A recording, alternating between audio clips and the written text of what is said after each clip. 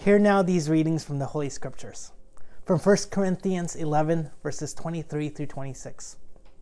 For I received from the Lord what I was also handed unto you, that the Lord Jesus on the night when he was betrayed took a loaf of bread, and when he had given thanks, he broke it and said, This is my body that is for you. Do this in remembrance of me. In the same way, he took the cup also, after supper, saying, This cup is the new covenant in my blood. Do this as often as you drink it in remembrance of me. For as often as you eat this bread and drink this cup, you proclaim the Lord's death until he comes. And from John chapter 6, verse 35, Jesus said to them, I am the bread of life. Whoever comes to me will never be hungry, and whoever believes in me will never be thirsty. This is the word of God for you, the people of God. Thanks be to God. God, we say, meets us at this table. Jesus, we say, is the host at this table. We do not say these things to make this table out to be one of the scarce places that a person might find God, where we might stumble on an encounter with God. In fact, the opposite is true. We gather around this table to remind ourselves that Christ is present at every table. In writing about the sacraments, short story writer André Dubus says that he participates in communion, and because of this, his eyes have been opened to the fact that everyday life actually has thousands of sacraments. The sunshine that peeks over the horizon in the early morning is a sacrament, a gift from God. The telephone call from an old friend is a sacrament. Touching the hand of someone that you love is a sacrament. Even a ham sandwich, says Dubus, can be a sacrament.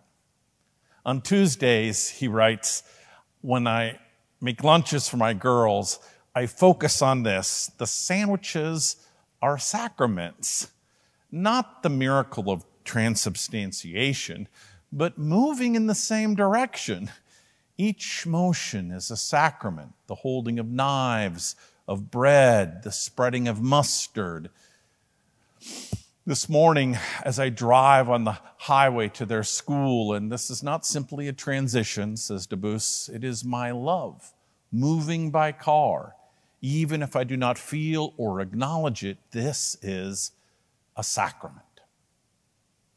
The Lord's Supper, as instituted by Jesus, is a sacrament.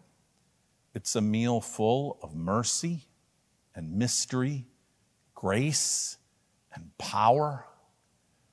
But it was never intended to be something rare. Whenever we break the bread, we are called to remember Jesus.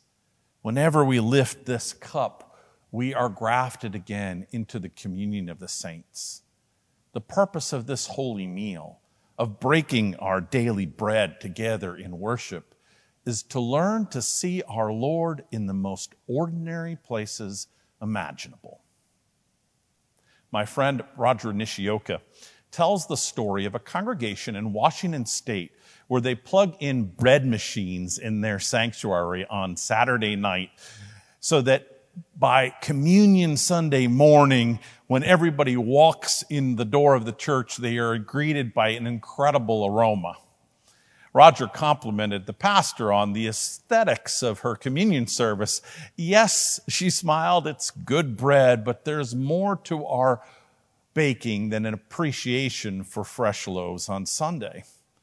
We want the young people in this church to associate the smell of fresh bread with God's table, so that later in life, wherever they may be, in this country or some far-off place, at an open market or a cafe or a taco stand, wherever they may be, when they smell fresh bread, we want them to remember this table.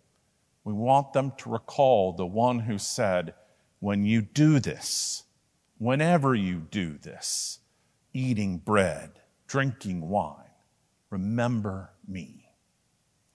this night and every night. May it be so. Amen. The Lord bless you and keep you. The Lord be kind and gracious unto you. The Lord look upon you with favor and give you peace. Amen.